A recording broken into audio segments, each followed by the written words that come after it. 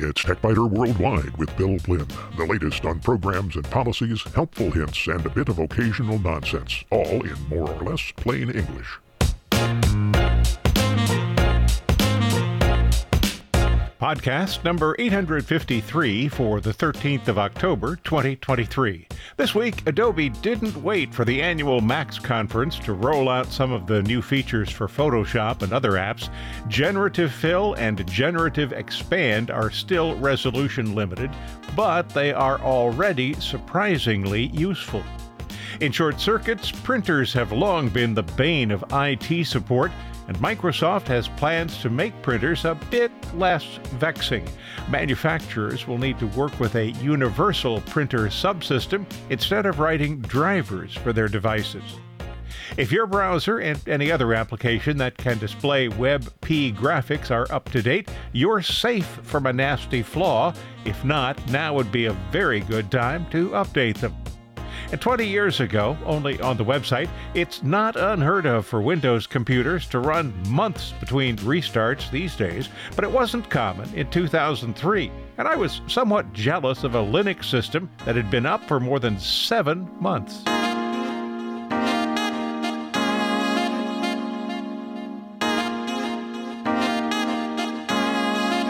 Adobe Max, the company's big annual event, opened on the 10th of October. Normally, that is the day that all of the major applications are updated.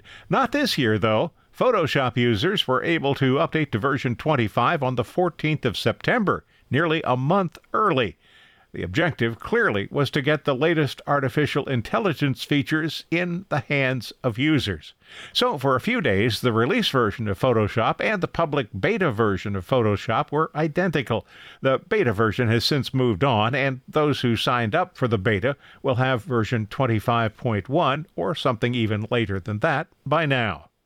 Generative Fill and Generative Expand are the two blockbuster features. They are, of course, not perfect, and there are some limitations, but you can expect results that are simply amazing. Generative Fill is the great-great-granddaughter of content-aware Fill, and she can do things her grandmother never dreamed about.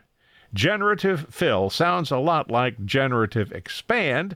They are similar, but how they operate is what differentiates them. Generative Fill involves selecting something and replacing it with something else.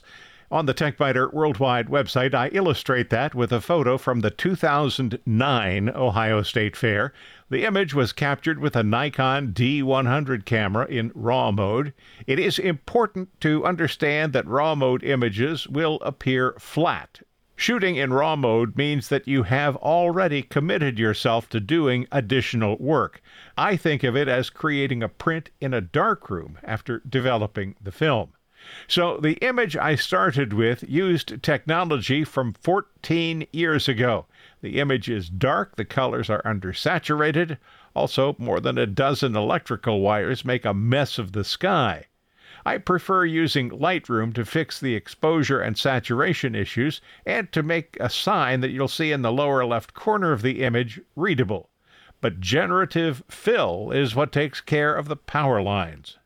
Generative Fill eliminated most of the power lines, but if you look closely, you will see that I left a few power line remnants inside the Ferris wheel. I figured that was okay. Probably nobody would notice them, and getting rid of them was just more than I wanted to do. The fine detail in the Ferris wheel required manual cloning to remove the most objectionable power lines, even though Generative Fill easily took care of the lines in the sky. I also used Generative Fill to create an operating room background behind the count for an image I posted to Facebook on the 6th of October. That was the date that I had emergency spinal surgery a year ago. Since then, I've been learning how to walk again and waiting for damaged nerves to improve. I wanted to use the count, but he was holding up 2 fingers and I needed just 1. That was an easy fix, although I could have done a better job by replacing his middle finger in a folded position. By the way, have you ever noticed that cartoon characters have only 3 fingers and a thumb? But what I really needed with this image was a background that looked like an operating room. So I selected the background and told Photoshop to create a hospital operating room. Once I had that, all I had to do was apply a bit of Gaussian blur to make it obviously a background image. Grater's Ice Cream gifted me an ice cream sundae for my birthday in September, and Phyllis took a picture of me preparing to enjoy. She omitted the top of my head, so I had Photoshop fix that, and then I wondered what I'd look like if I still had hair. I chose black hair and a black beard. I never had either of those. And then I fixed the mustache. Check out these images on the TechByter worldwide website this week, www.techbyter.com. Adobe says generative fill and generative expand are designed to be safe for commercial use because Firefly has been trained on Adobe stock's hundreds of millions of high-resolution images. In other words, Adobe has the appropriate rights to use the stock images to create new images. So let's take a look at generative expand. Perhaps I have a vertical image, a portrait image of a mule, but I need a horizontal or landscape image. Well, as it turns out, I had this very need. I liked the image of the mule, but I needed an image that was wide, not tall. After loading the image, I dragged the crop marker to the left and told Photoshop to generate the rest of the image. One of the suggestions had a pond, the second didn't, the third had an office tower in the distance. Office tower. No. I could have requested 3 more options, or even 6 more options, but I liked the one with the pond, so that's the one I used, and it's the one you'll see on the TechByter worldwide website. So maybe you're wondering about upgrading. Well, those who have enrolled in the Adobe Creative Cloud have few options. Unless you turn off updating, you will receive these features soon. I know people who still use Photoshop Creative Suite 6, and they do that because that was the last version for which they could obtain a perpetual license.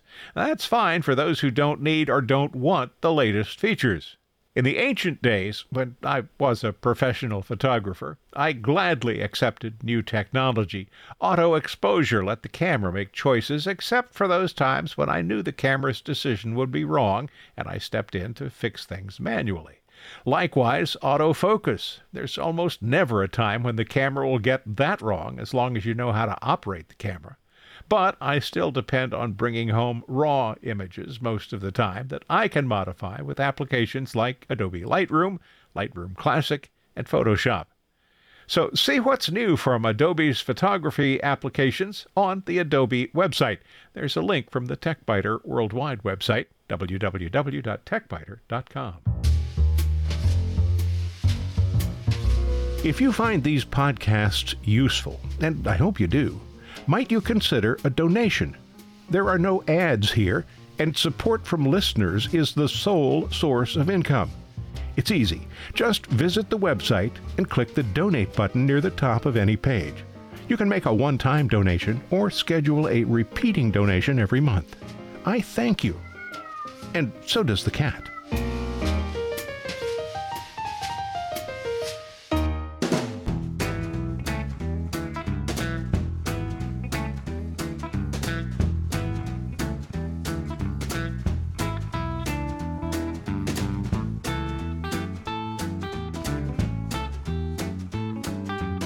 In short circuits, computers would be easy to manage if printers didn't exist.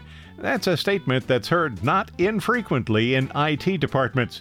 The problem is usually the driver, software from the printer manufacturer that is supposed to make it possible for the printer to work. There's a well-known cartoon that addresses this issue. It depicts a fairy tale book about a printer that simply worked. Far too often the printer doesn't work, and the problem is almost always a buggy driver. Printer manufacturers write the drivers, but something as simple as an operating system upgrade can orphan a printer if the manufacturer fails to create new drivers for older printers. And the manufacturers have no real desire to spend money on updating drivers for old printers because they'd really prefer that users buy new printers. So, Microsoft plans to fix this by making it difficult for manufacturers to deploy legacy printer drivers. Windows will stop downloading and installing drivers when users attach new printers. Instead, printers will need to be compatible with universal standards dictated by Microsoft. But, of course, there will be exceptions. Manufacturers can still create drivers that add functionality as long as the drivers conform to the universal standard. Or printer manufacturers can continue to provide traditional printer drivers that won't be installed automatically. The user will have to download and install those old-style drivers manually. And don't expect this to happen quickly. In 2025, new and updated printer drivers will no longer be included in Windows updates, but existing drivers will still be updated. A year later, driver ranking will be modified to give preference to the unified system, the new system of drivers. And then in 2027, no printer driver updates will be allowed other than those that address security issues. And, by the way, all dates are subject to change without notice. You can read a more detailed summary on Microsoft's website. There's a link from the TechByter Worldwide website.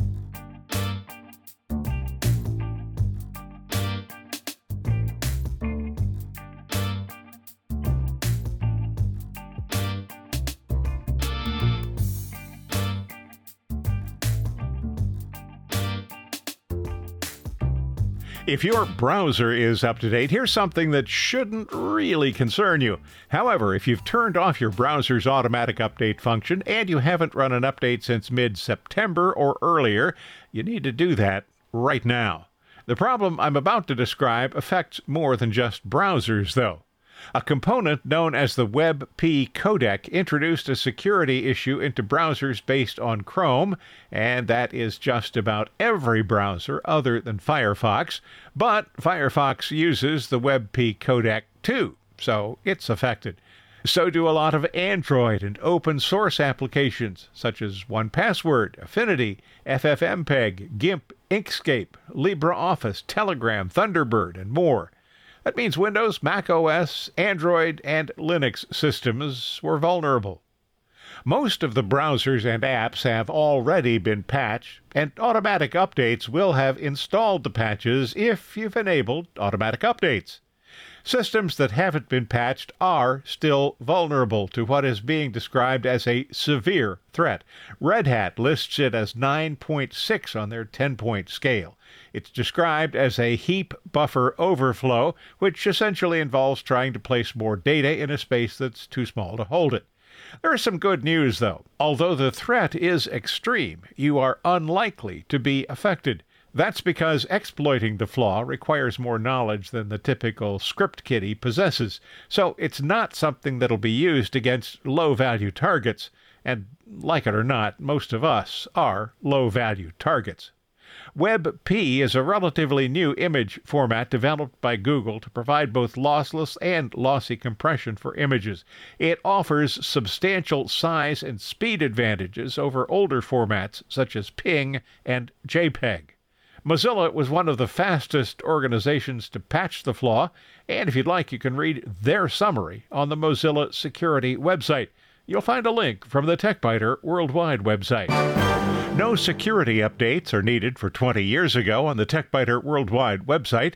In 2003, it was still a good idea to restart Windows computers at least once a day, but Linux systems could run for months without being rebooted.